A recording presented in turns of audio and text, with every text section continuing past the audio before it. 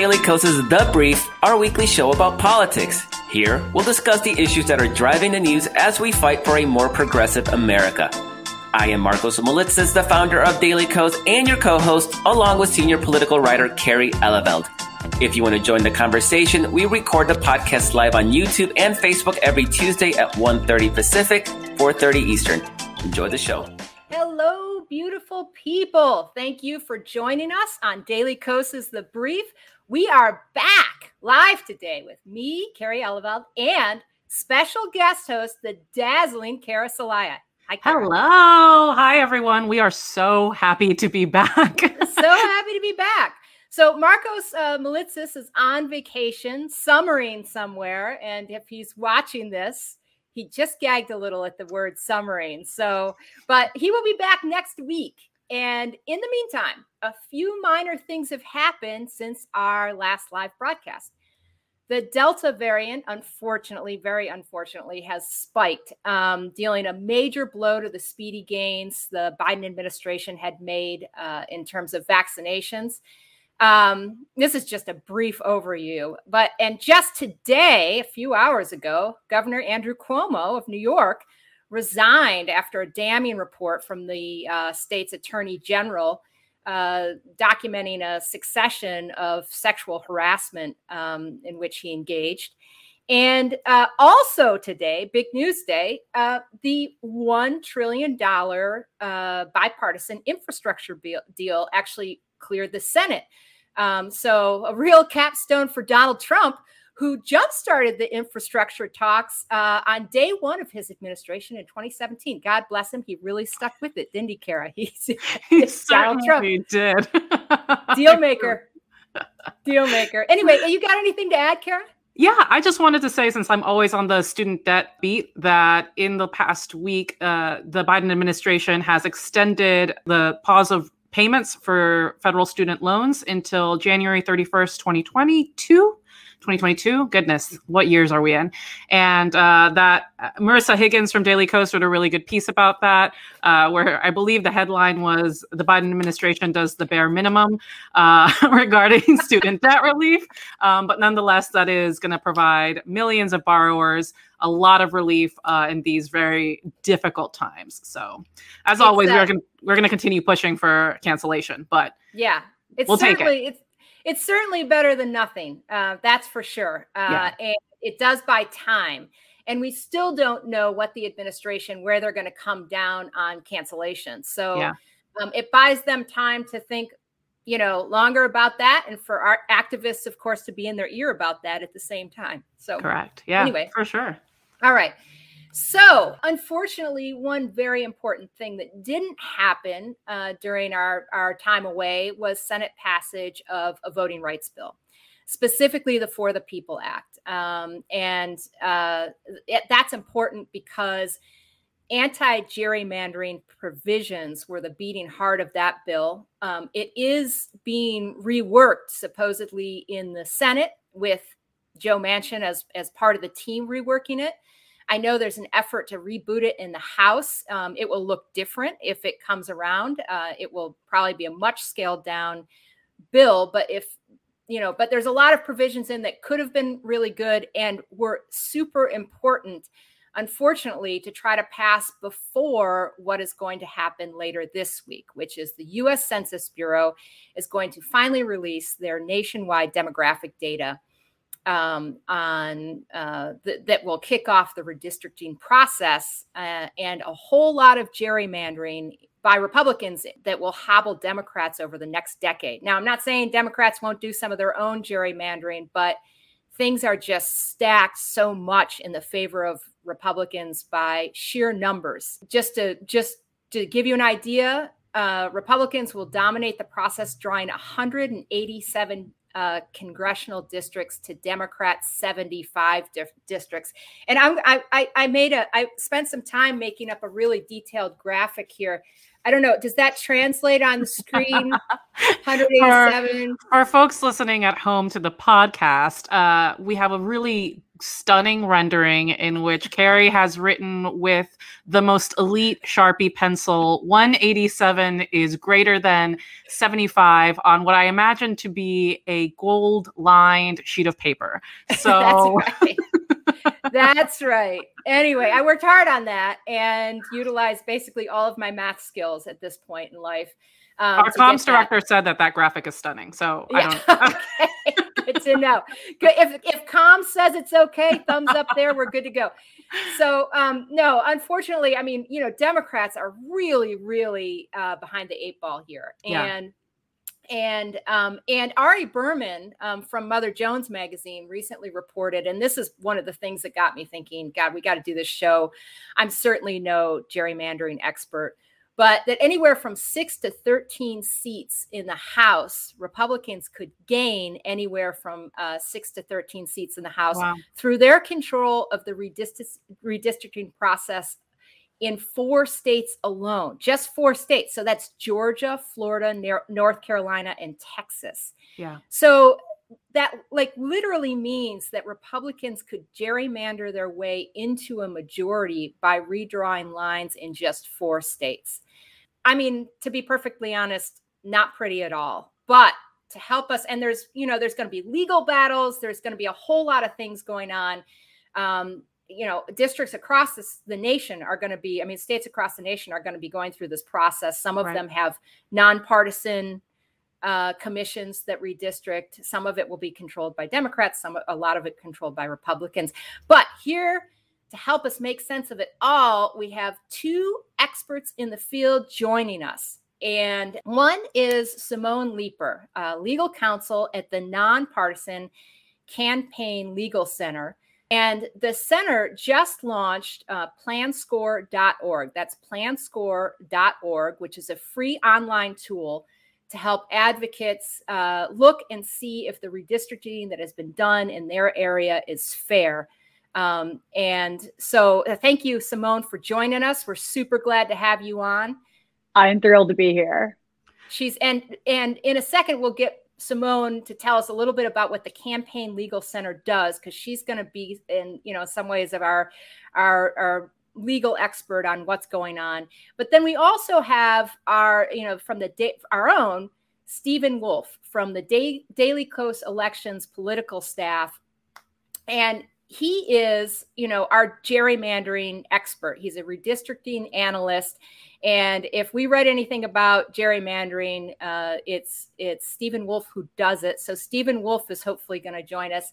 He should be here soon, I believe. Maybe we should. He's having some technical issues. Yeah. So I think we'll go ahead and Simone, have you kind of kickstart us and let us know while we wait for Stephen, what the Campaign Legal Center does and what it's about. And as Carrie said earlier, a lot of what we're talking about here, sometimes falls under different party lines. But at the end of the day, what we're interested in is that it is just and fair, and that should be a nonpartisan issue, which seems to be what you work with at CLC. So take it away, please. Yeah, I couldn't agree with you more on that. Sort of our viewpoint is that partisan gerrymandering is wrong, period. It doesn't matter if it's done by Democrats. It doesn't matter if it's done by Republicans. And it's a people in power issue. And the people in power are going to use their power to keep themselves in power. And it happens in states that are controlled by Republicans. It happens in states that are controlled by Democrats. And we've seen it happen everywhere from everyone. So we're happy to be here fighting this fight and, fighting it for anyone who has a problem with it. Yeah, absolutely. Yeah. Could you give us a quick log line of what Campaign Legal Center does? Yeah, absolutely. So Campaign Legal Center is a nonpartisan nonprofit, and we work in a variety of democracy-focused issue areas. Obviously, we do redistricting work. We also have a voting rights section, campaign finance, ethics section, and we pretty much work to just advance nonpartisan principles of democracy through both litigation and also advocacy. We love that. Right. So this data from the Census Bureau is going to be transmitted on Thursday. It's going to be released on Thursday, I should say. So can you just give us an idea of what starts to happen then? Like, what kind of process does that kick off? And then we can get into more details later after we get a little bit of an overview. Yeah, absolutely. So what it kicks off is the map drawing process. It's the data that is used to draw maps from your congressional maps all the way down to your school board maps or your city council maps, those local races that you care about. This is the data that's used for all of those things. So depending on what state you live in, you have different map drawers. So some states, our favorites, I would say, have independent redistricting commissions, and those individuals are drawing maps with nonpartisan aims of representation and equity. And then you have, in other states, legislatures that hopefully have the same aims. Oftentimes they don't. And they're going to be using that data to also be drawing those maps, and as are all of your localities for all the smaller districts as well. And what do you think the states are to watch in this upcoming redistricting cycle? Like, what's the lay of the land as we look at this process getting kicked off?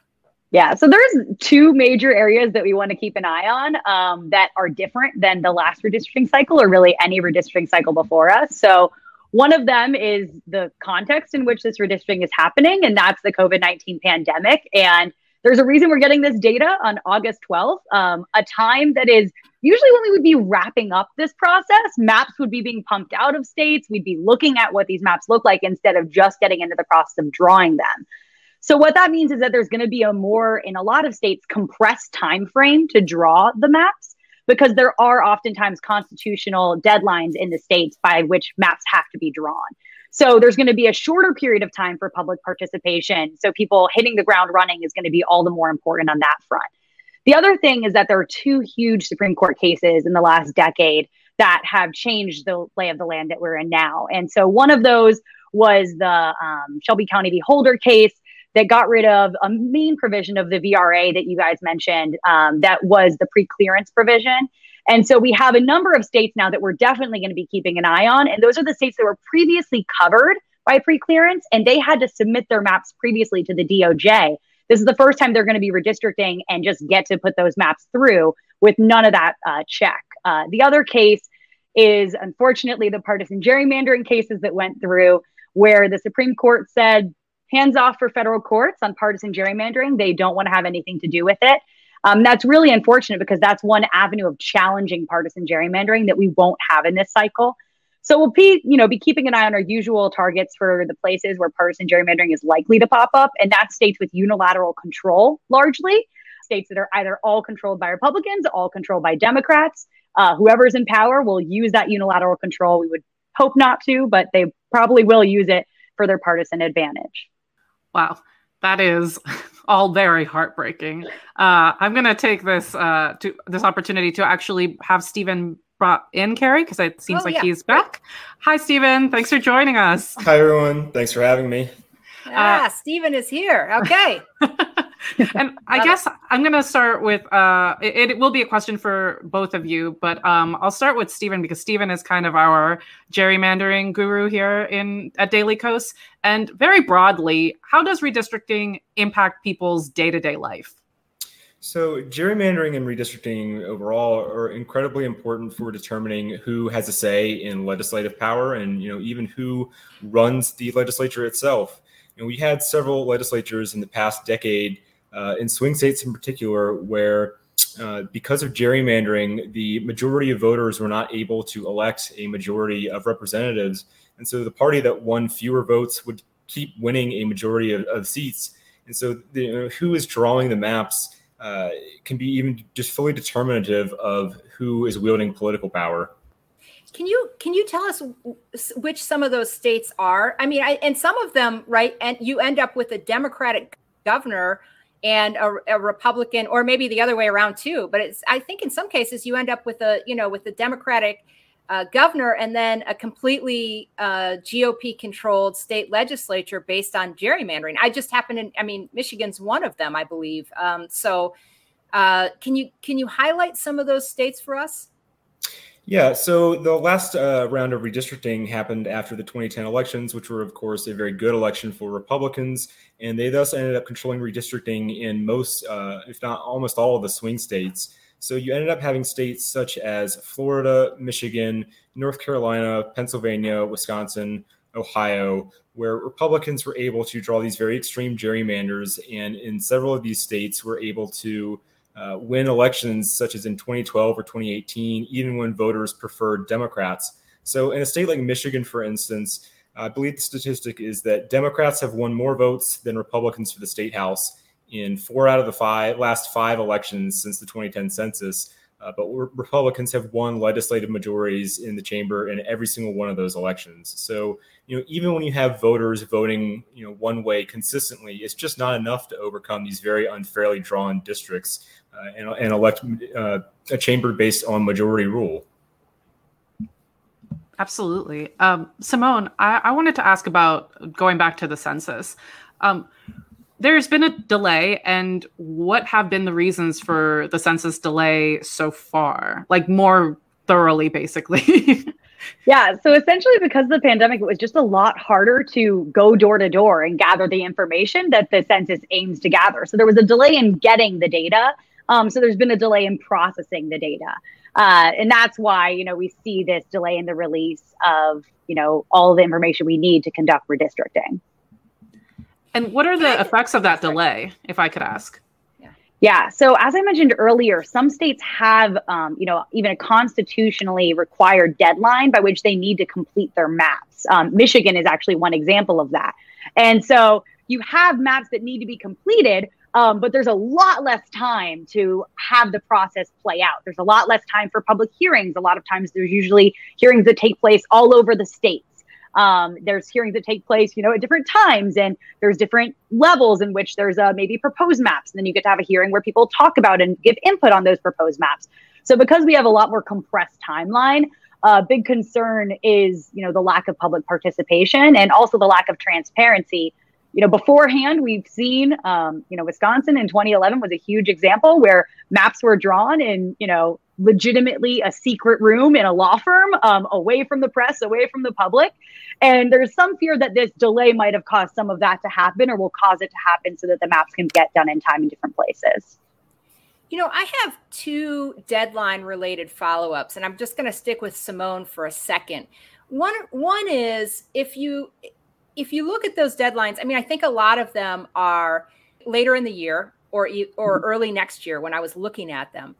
And I wonder if there's any chance of a voting rights bill being passed in the interim. Like if on a, Hail Mary chance that the Senate manages to pass something in like September or October, is there any way it disrupts those gerrymanders, those redistricting? Because one of the, assuming that a gerrymandering provision was in the bill, right? One, and that would bring back and settle out gerrymandering for both sides, for Republicans and Democrats. But my question is there any chance that if a bill passed the Senate and the House in September, October, is there any chance at all that those maps would get disrupted? Yeah, I'm sure there is a chance that would happen. I think it's almost certain that there would be disruptions. The question is what kind and for which races, right? So you're going to have, there's races in 2022, and you also need to have candidates for those races in 2022, theoretically, who know what districts they're running in. And so there's a chance that there might be maps that are in place for 2022, and then we would have maps that go in place for the next round of elections that would be in play, in line with the For the People Act. There's a chance of that, and it really is state dependent because some of the states have gotten extensions and some of the states haven't. And along those lines, then I know that there's already I want to say a dozen, I can't remember the exact number, but suits that have already been filed in these, maybe was it 7 or 12? You may know the exact number, but lawsuits that have already been filed, mainly by Democratic groups, pro-Democratic groups, seeking to get ahead of what they are seeing as a gerrymandering storm. What are those? How do you file? How do you pre-file? They didn't pre-file, they filed, but how do you preemptively file? And what are those challenges about? How will those play out? Yeah, so those are largely pretty early one person, one vote challenges and anticipating those sorts of issues. It's not a direct challenge to a gerrymander, obviously, because there hasn't been a gerrymander. And we'd hope that everyone does good maps and that there are, fair lines drawn, and that there will be no gerrymandering challenge. So I know CLC has their eye looking forward to when these maps do come down, and when there will be, partisan or racial gerrymanders potentially that we would want to challenge. I wanted to talk to Stephen about, because I know that this is something that you're pretty much dedicate. I would say the bulk of your time at Daily Kos is talking about these maps and actually even drawing some yourselves of what equitable maps would look like. And I think for people, at Daily Kos, we pride ourselves in having a pretty wonky audience that will eat up any type of information like this. But for folks who are talking to their friends who aren't so much in the weeds of what is happening, what is the pitch to care about this? The big pitch is that we want our elections to be fair, and a lot of people don't understand the basics of how, we come to get that. And redistricting plays a very key role. We have a system where we let elected officials draw their own districts and pick their own voters. And, there's this saying that it should not be that way. It should be the other way around, of voters choosing the representatives. So we need to reform the institutions we have right now. And the way that regular people can get involved with that, there are efforts to use ballot initiatives or use litigation in the courts, or even just get people more aware that, hey, there's a hearing at your legislature going on next month, and you need to show up and make yourself heard. So there are all these ways that voters can get involved, and doing so right now is really critical, because as we've discussed before, this is happening on a very compressed time frame. And legislators are counting on the public not being aware of what's going on, and not being able to show up for these meetings, and not be able to raise awareness that they're up to no good. And so if people can mobilize, especially draw attention and media attention to what is going on in state houses, that can have a really big impact on the process. And I want to ask Simone the same thing, but with the caveat of how do you basically wear off the fatigue that comes with this? Because I think a lot of voters have been experiencing so much fatigue of the last 4 years of just constant bad news, of constant things they have to care about, of constant information that they have to get. How are you able to personally, I think, because we do have a lot of activists, organizers, legal people who listen to our podcast, but also on a broader movement level, trying to seek justice in this regard, how do you prevent burnout and fatigue on this issue? Yeah, I think you draw a lot of hope from the wins that we have had, right? Like, we've had the bad Supreme Court decisions that I talked about, but we've also had a lot of independent redistricting commissions led by citizen initiatives in the last decade. And that's been successful in different places. And we've been successful defending, like, Michigan's IRC in court. And so we have had some victories in that regard. And I would say, I think Stephen alluded to this, but you can get involved in advocating for an independent redistricting commission in your state. And I'll just give a quick plug. If you go to campaignlegal.org and you check out our Democracy U Toolkit, we actually have a guide on independent redistricting commissions and, what you would want your IRC to look like to make it so that it would, produce fair maps. We also, have a guide on ethics and transparency for IRCs. We obviously need these things in our map drawers, whether they're politicians or hopefully if it's an independent commission. So that's one thing. If you want to make long-lasting change the system that you're working under, because, otherwise you're going to keep, playing whack-a-mole with these maps every 10 years, make long-lasting change. But as far as just making the change that you can right now, I would just impress upon people that if you've cared about any political issue in the last 4 years, or you think you're going to care about any political issue moving forward, or anything more localized, like your school board or, what's going on in your city, redistricting is the thing to care about, because it is everything. It touches every other issue. And so this is not a time to lose steam, and think about how you care about those things and how you want them to be better. Redistricting is your time to speak up, and it's your time to go into your legislature or to your map drawers and submit draft maps, check the maps that they're submitting to make sure that they're not partisan gerrymanders. And again, planscore.org is a great way that you can do both of those things. Yeah, I was struck when I was reading Ari Berman's piece in Mother Jones, and just thinking about how much coverage has been devoted, and I think rightfully so, to what we call Republican voter suppression bills. These bills that are working to make it harder to vote in many places, and in many places specifically targeting people of color and Democratic voters. And there's been a lot of reporting on that. And I'm sure we're going to see more reporting, of course, on the gerrymandering coming up. But really, the gerrymandering is so much worse, because if you gerrymander the heck out of a state, you are likely to achieve much better, more consistent gains out of that. Whereas I think there's still some question as to how some of these rapidly passed voter suppression bills will affect people, right? Some people might be more motivated to get out. You might be able to, you shouldn't have to. Morally, you shouldn't have to. No one should have to. But, Democrats might be able to out-organize some of those suppression bills. But one thing you can't out-organize is a gerrymander. It's virtually impossible from what I understand. So it's just interesting to think like how much we've seen about these voter suppression bills. And I think not near as much coverage about the upcoming gerrymander that I can tell, at least for me. For you guys, you might be like, I've seen tons of stuff on that. But, I'm more of a generalist. So I don't know. If anyone wants to jump in and say something, please do. Carrie, I did want to sort of piggyback on what Simone said, that I think one of the things that folks might not be so familiar with, or maybe they are, is that this gerrymandering and the census data also determines a lot of, and just like state officials do, determines how budgets are spent. And in the time that we are right now, I'm originally from Florida. I know, Simone, that you are as well. Right now we are seeing this super disastrous second, third wave of COVID in Florida. And if we have maps that are gerrymandered, if we have folks that are making decisions in a partisan or in a way that benefits them, our producer just said fourth wave, that benefits them, we might see allocation of resources that isn't going to hospitals and communities that really need them. Like Simone said, it is everything from hospitals, schools, to everything that requires some sort of budget or legislative authority.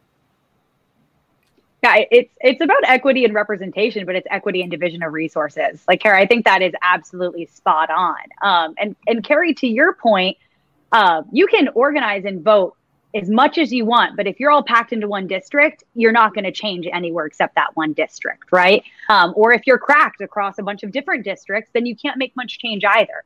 And so I completely agree this is an issue that should be getting more attention. And, your newsfeed is the one that I care about. I'm a redistricting lawyer. I follow every redistricting, journalist that there is. So it needs more general coverage too. Right. And just to get a little wonky. So there's two different ways to gerrymander, right? A district. And you just mentioned one of them, which is cracking, which to my understanding is to break up, your opponent's districts and your opponent's constituents into different districts so they don't collectively have as much power in a single district. The other way is to pack. I don't know, is it literally called packing? Yeah, that's right. Yeah, is to pack, right? So cracking is one, but packing is the other, which is to pack all of your own constituents into an area so that you, end up being very, very, if not impossible, to beat in that district. So, Stephen, let's turn to you real quick. I mean, I keep going back to this Ari Berman piece from Mother Jones. It was a good piece of reporting. It scared the heck out of me. It's the reason we're doing the show, basically. Do you think, what are the states that you're most worried about? And do you think his assessment, it was informed by, Target Smart Analysis, Tom Bonnier. I don't know if that's the way you pronounce his name, but anyway, it was informed by them. And do you think his assessment that with just for gerrymandering in just 4 states, it's possible that Republicans could pick up, anywhere from like 6 to a dozen seats in the House?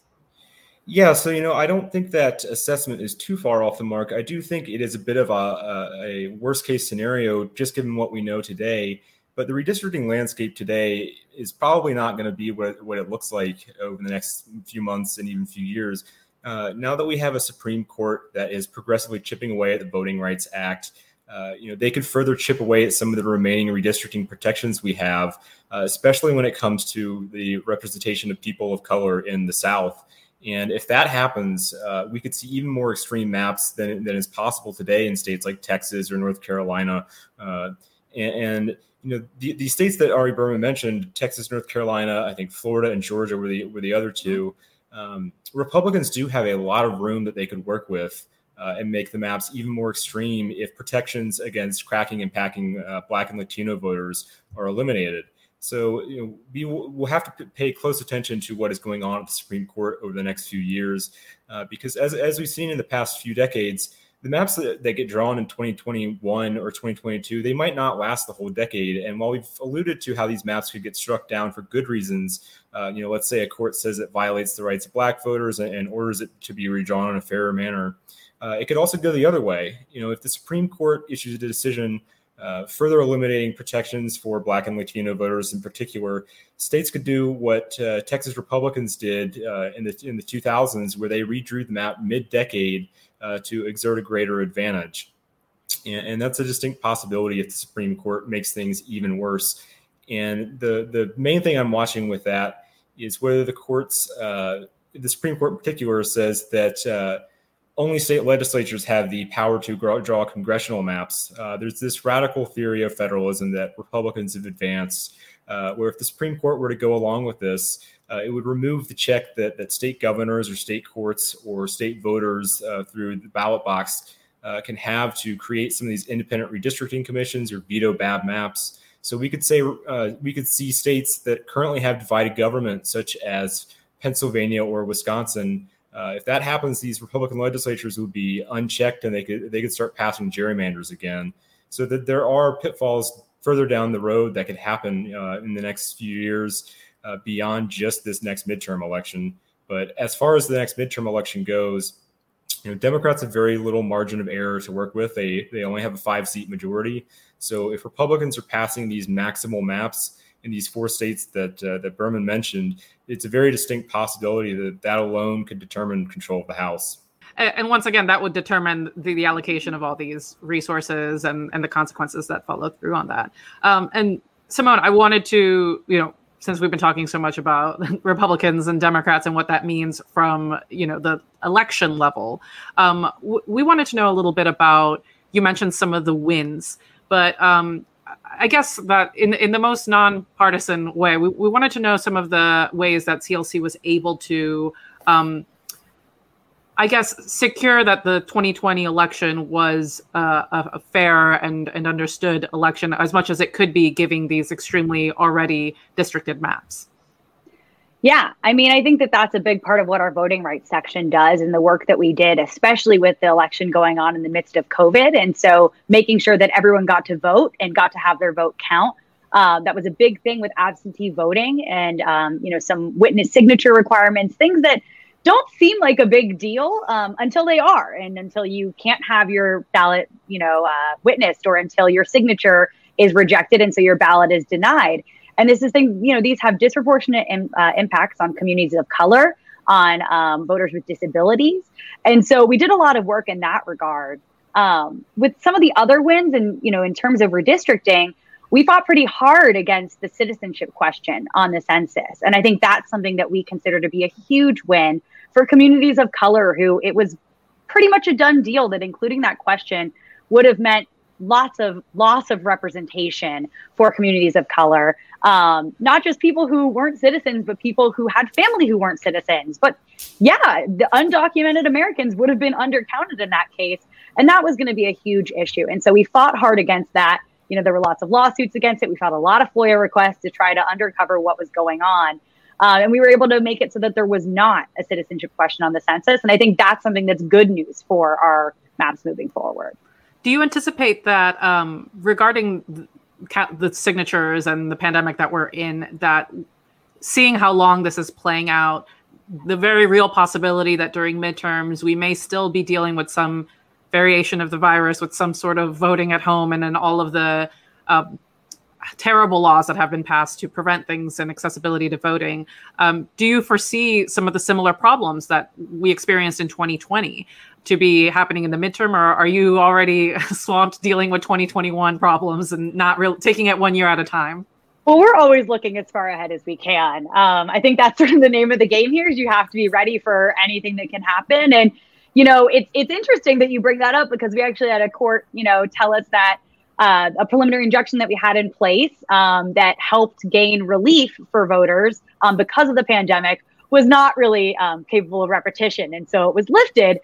Now, here we are again, as you said, in our fourth wave. And it does look like there is a potential that we'll be doing this again in the next election. And if we have to, we'll be back in court filing those cases again and doing everything we can to ensure that, voters have their votes count.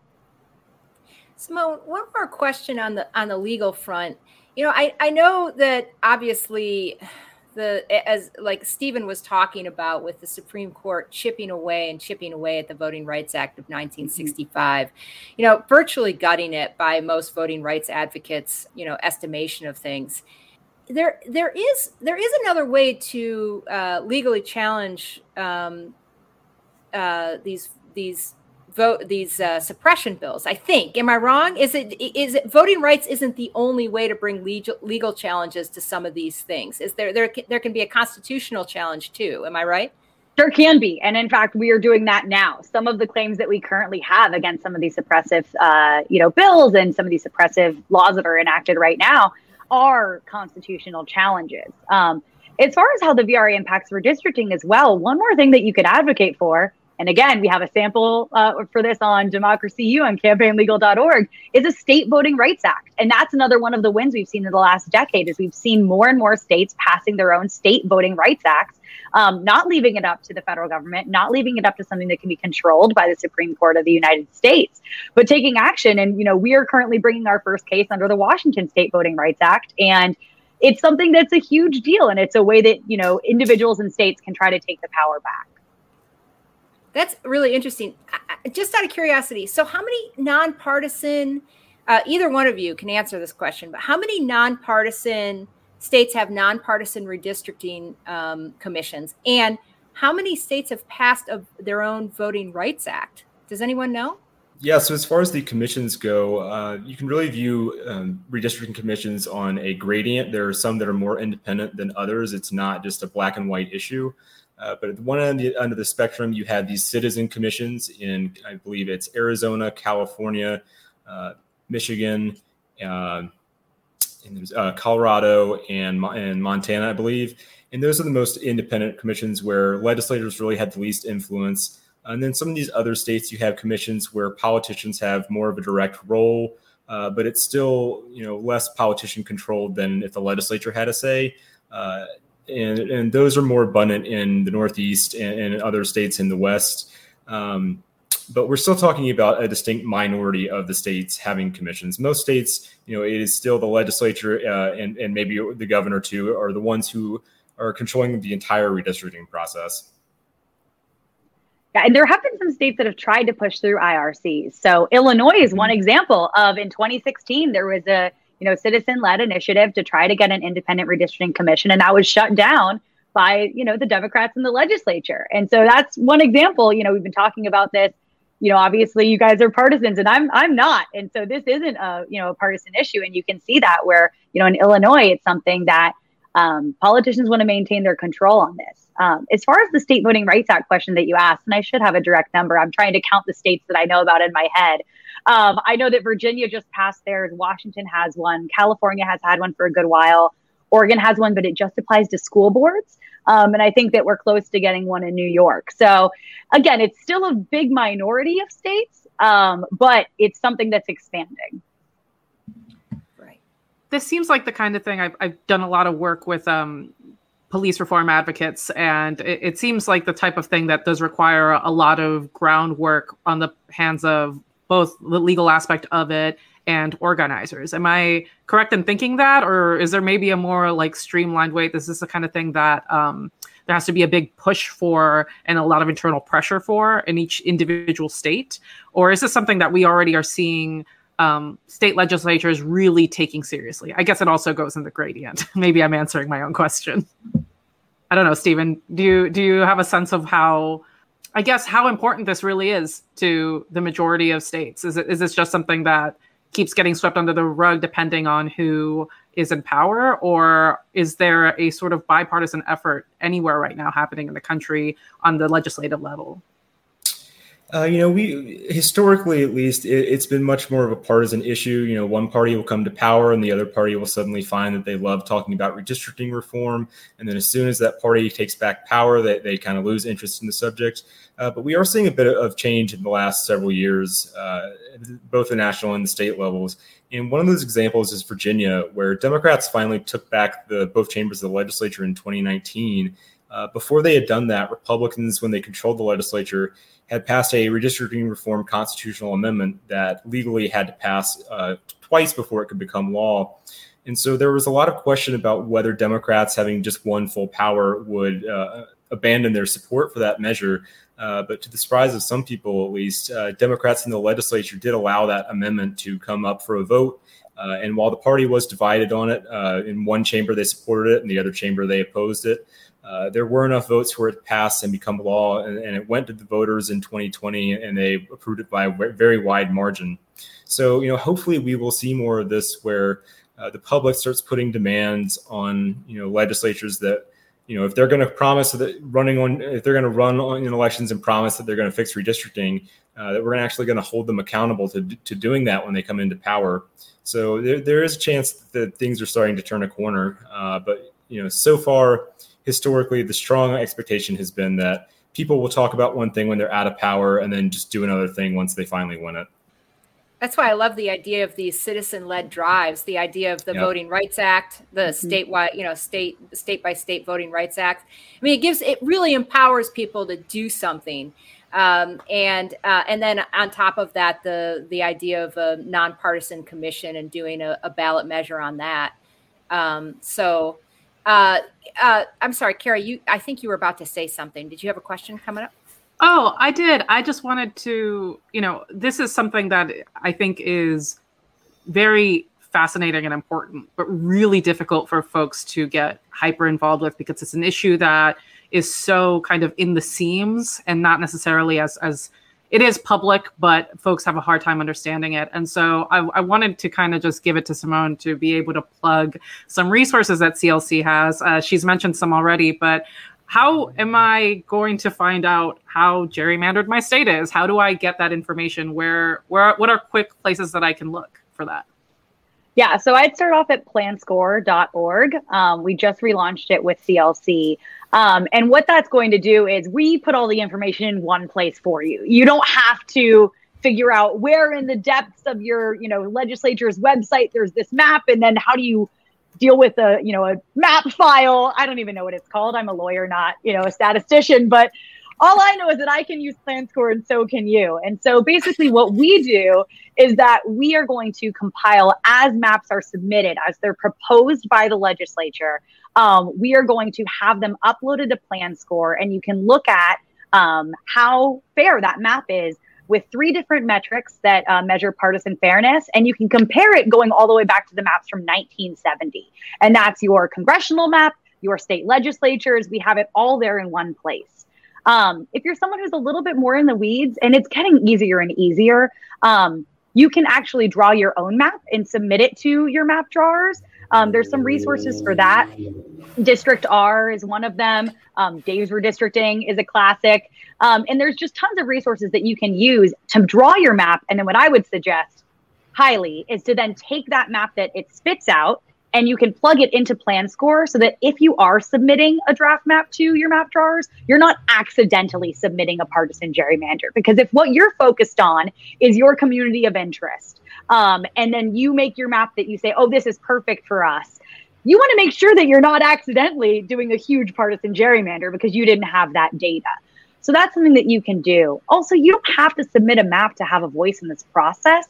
You can just submit testimony. And I would really suggest that people do this. If you have a community that you're a part of, and it can be, a racial or ethnic community, it can also be something, in California, I know there's people that live along highway corridors and their big interest is wildfires that happen to hit these highway corridors. If that's your number one interest, then you should get together with your community and submit testimony about why your community is important, why it's cohesive, and why it should be represented. And building that record is very important, either, to make sure that the legislatures or the map drawers listen to you, or to have a record later on if they don't. Stephen, I know that you've got you've been working on a series, some reporting coming up. Can you tell us a little bit about what you've got coming down the pike? Yeah, so this week we're hoping to roll out a story that looks at the partisan landscape in every single state and looks at the rules in each of those states and kind of games out what we expect to happen in the redistricting process, particularly whether one party, if any at all, is going to control redistricting for the coming decade. So the big takeaway from this story is that nationally, Republicans, because of how well they did in the last election and how well they did in the 2010 elections that determined the maps used in the 2020 election, they are poised to control redistricting in at least twice as much, if not 3 times as much as the country as Democrats. And because of that, they are headed towards having a sizable advantage in terms of the way that the maps lean overall at the congressional level. And then in some of these states, in a state like North Carolina or Texas, they're poised for a very big advantage. And Democrats, while they do have a few states such as Illinois or New York where they're in charge of the process and can push through these gerrymanders too, those states are very few and far between compared to Republicans.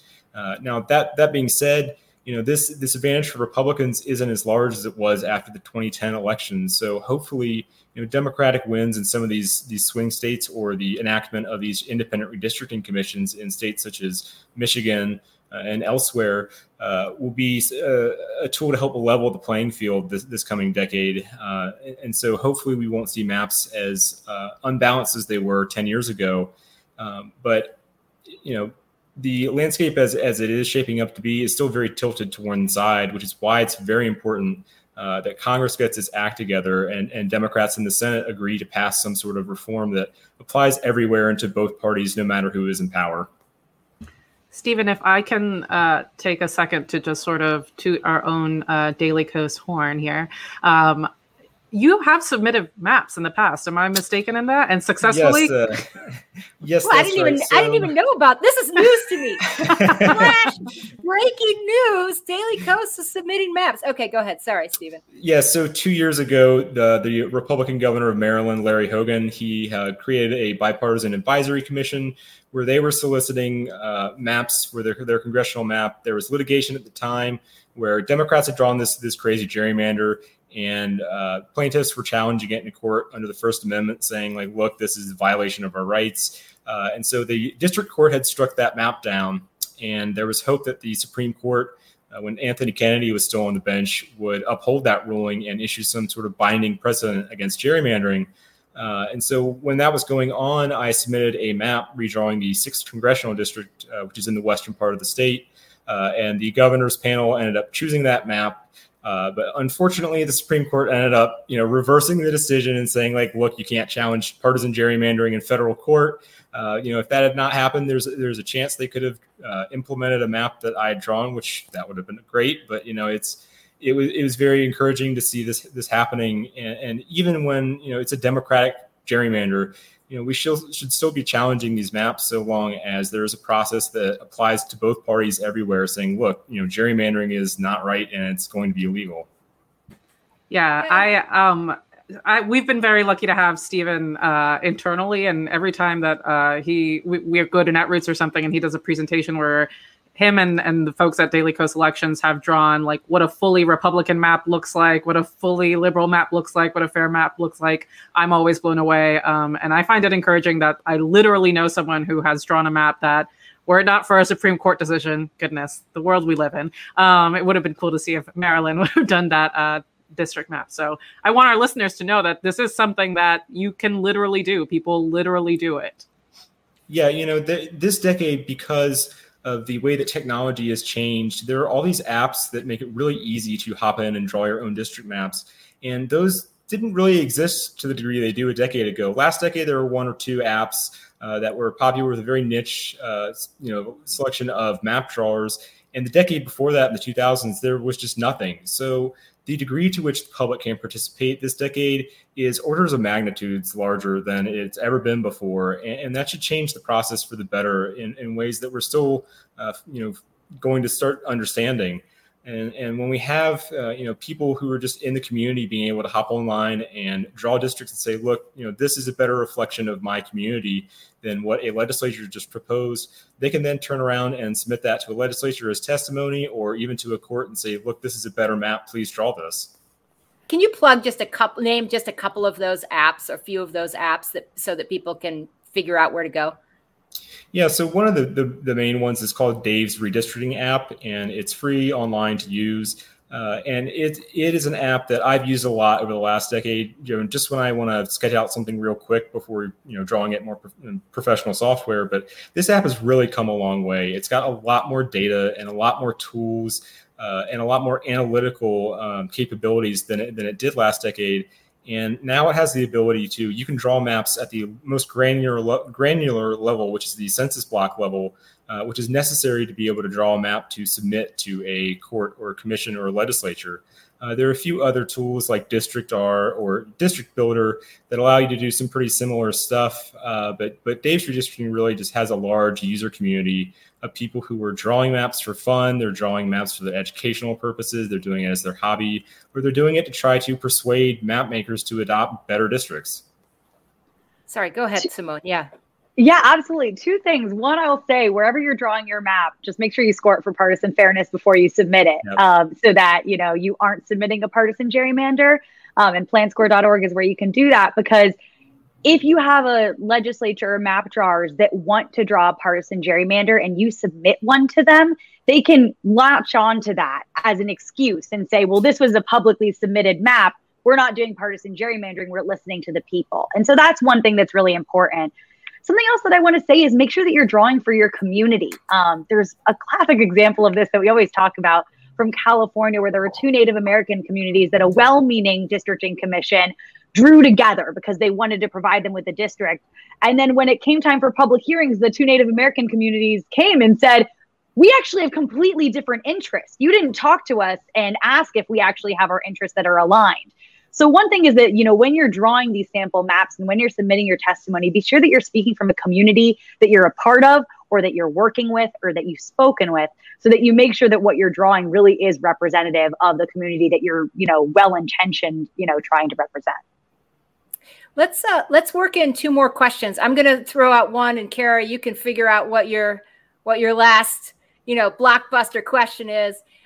Simone, I'm wondering what you guys will be looking for when deciding what states to file lawsuits against in this next cycle. What are the benchmarks or indicators for you?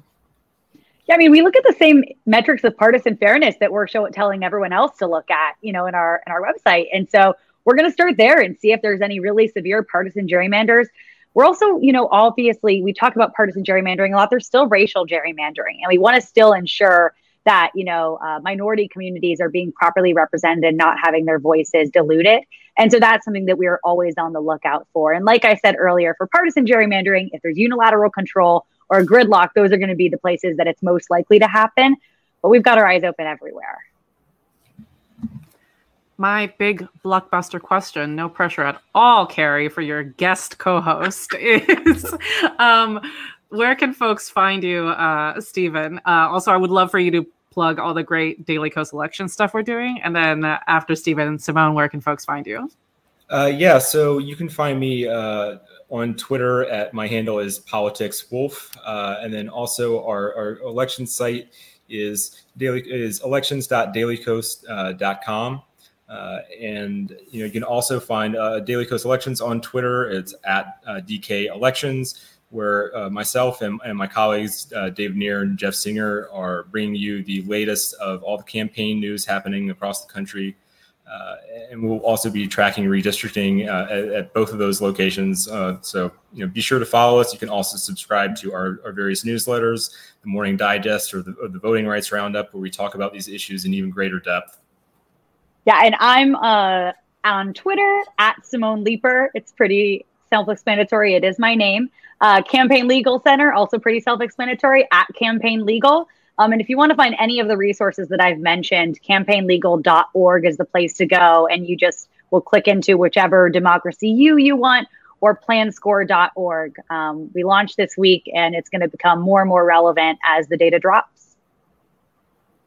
Right. So I just want to go ahead and wrap this up by saying, some ways for people to get involved. There were obviously a lot of links that they mentioned, but the things that we can be looking for in terms of legislation is, if you want to get involved on the local level in passing a state voting rights act, that's one thing. In trying to pass a nonpartisan commission ballot measure, that's another thing. And the Voting Rights Act, that whatever the Democrats end up settling on, right? Because that's still being negotiated. And I think that we're going to see something scaled down, but still something that could be fairly robust, as they say in DC. So, that hopefully we'll have an anti-gerrymandering provision, as well as some other very good things. Actually, the outline that Senator Joe Manchin of West Virginia put his bullet points of things that he wanted included weren't particularly bad. I don't want to go into the details of them, but that wouldn't be a bad bill if something like that passed. It'd be a pretty good bill. So Simone told us that, even if for the next year our things get really gerrymandered and it's a mess of a map, if this were to pass, that could then going forward, now after the next cycle, have an impact on undoing some of these terrible gerrymanders. Did I understand that correctly, Simone? Yes, that's right. Yeah. Right. Obviously, if the Congress passed either the For the People Act or the John Lewis Voting Rights Act, there's different provisions in each of those that we want. It would definitely impact, races going forward. So it's not over for a whole decade, right? It's not over for a whole decade, even if we don't manage to stop the gerrymander that's coming up this cycle. So anyway, thank you for joining us. I want to say thank you. I'm just going to wrap us all up together. Thank you to our guests, Simone Leeper and Stephen Wolf. Thank you, as always, to our producer, Walter Einenkel, who makes this happen almost every week, except for when he's out. And my co-host, Kara Zelaya, steps in as producer. So she's kind of like, she does it all. And to our viewers and listeners, of course, thank you. You are the reason we're even here in the first place. I'm Carrie Eleveld. Please stay safe until next week's episode of The Brief. Mask up. Keep yourself protected and your loved ones protected. And eventually we will get through this thing. Thank you so much. Thank you for listening. If you're enjoying the show, give us a rating wherever you get your podcasts. You can always talk to us at dailykos.com or on Twitter @dailykos. See you next week.